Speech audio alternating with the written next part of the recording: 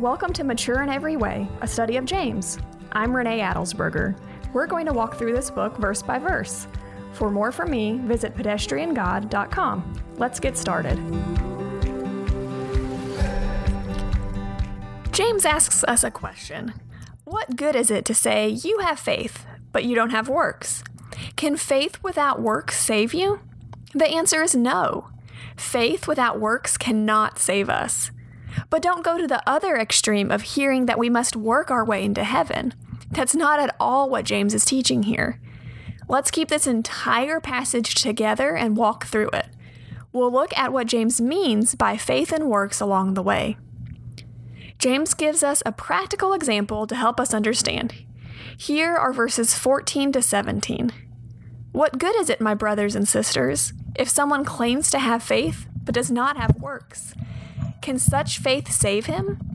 If a brother or sister is without clothes and lacks daily food, and one of you says to them, "Go in peace, stay warm, and be well fed," but you don't give them what the body needs, what good is it?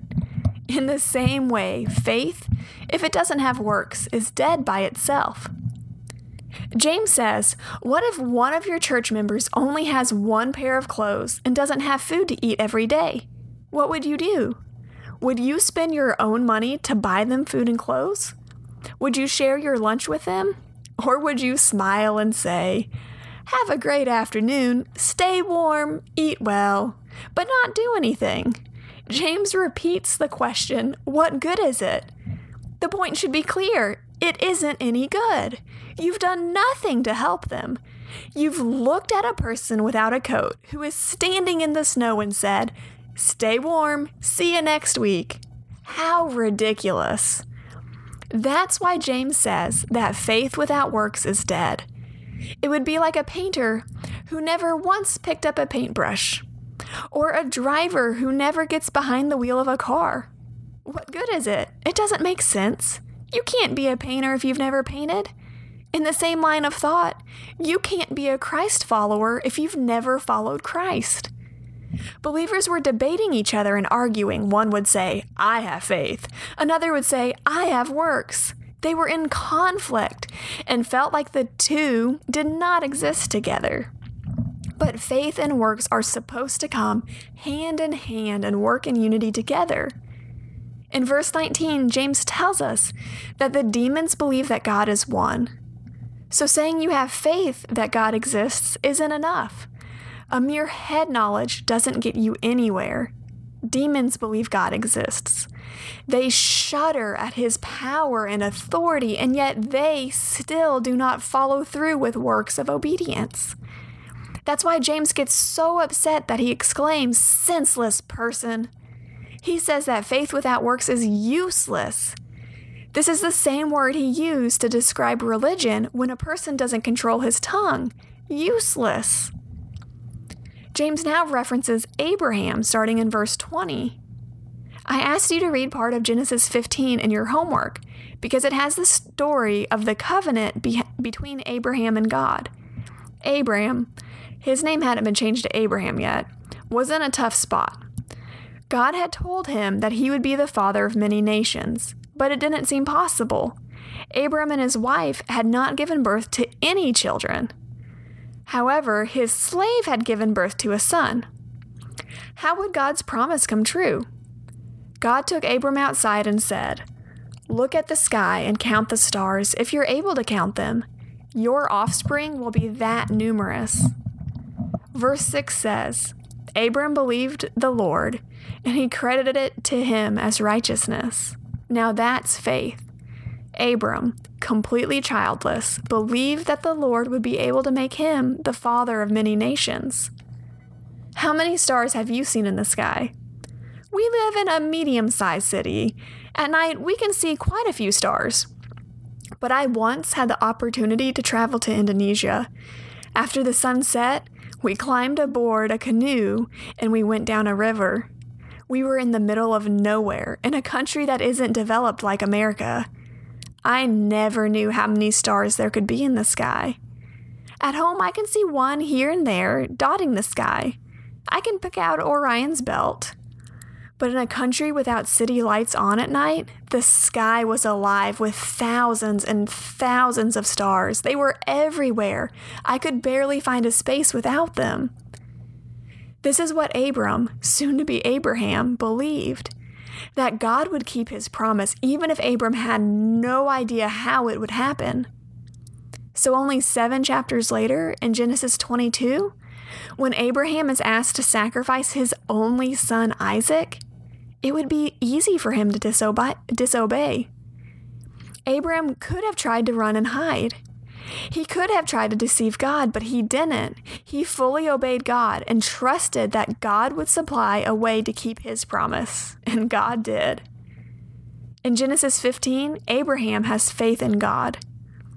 In Genesis 22, he was asked to live out his faith with works.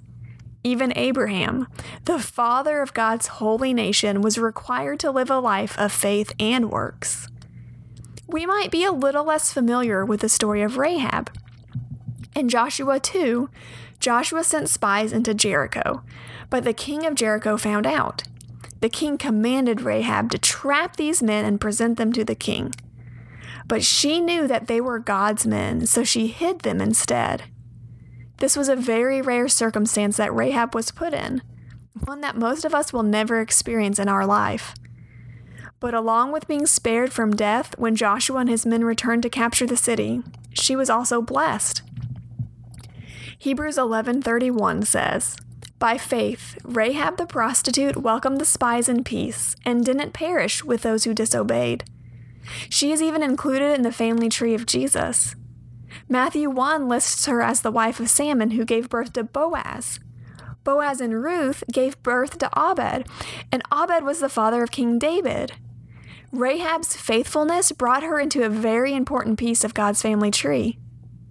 James concludes chapter 2 with this sentence, "For just as the body without the spirit is dead, so also faith without works is dead." When we walk in faith, we will grow into our works. Galatians 5:16-26 has more explanation about this concept. Paul says that when we walk by the Spirit, we will certainly not carry out the desires of the flesh. So the opposite of that truth is also true. When we don't walk by the Spirit, we certainly will carry out the desires of the flesh. It's that simple. When we don't walk by the Spirit, we will fall into the works of the flesh that Paul lists in verses 19-21. Sexual immorality, moral impurity, promiscuity, idolatry, sorcery, hatred, strife, jealousy, outbursts of anger, selfish ambitions, dissensions, factions, envy, drunkenness, carousing, and anything similar. But when we walk by the Spirit, we will see growth in the works of the flesh that Paul lists in verses 22-26. Love, joy, peace, patience, kindness, goodness, faithfulness, gentleness, and self-control. A big problem that the Pharisees had is that they were stuck in their head knowledge of faith. Their faith was dead because it didn't have any of the fruit of the Spirit. What's awesome about the fruit of the Spirit is that we aren't just given 1 or 2 of them. We are given all of them. They are all at work in unity and peace within us. I'm going to ask you to read Galatians 5 in your homework now during your post-podcast reflection. Plan to spend several minutes in silence before God as His Word acts as that mirror to your heart. Lord, thank you for strong examples of the faith like Abraham and Rahab that we can look up to. Help us model faith and works in our daily lives. Please show us areas where we need to change in order to be walking by the Spirit and not the flesh. We love you. Amen.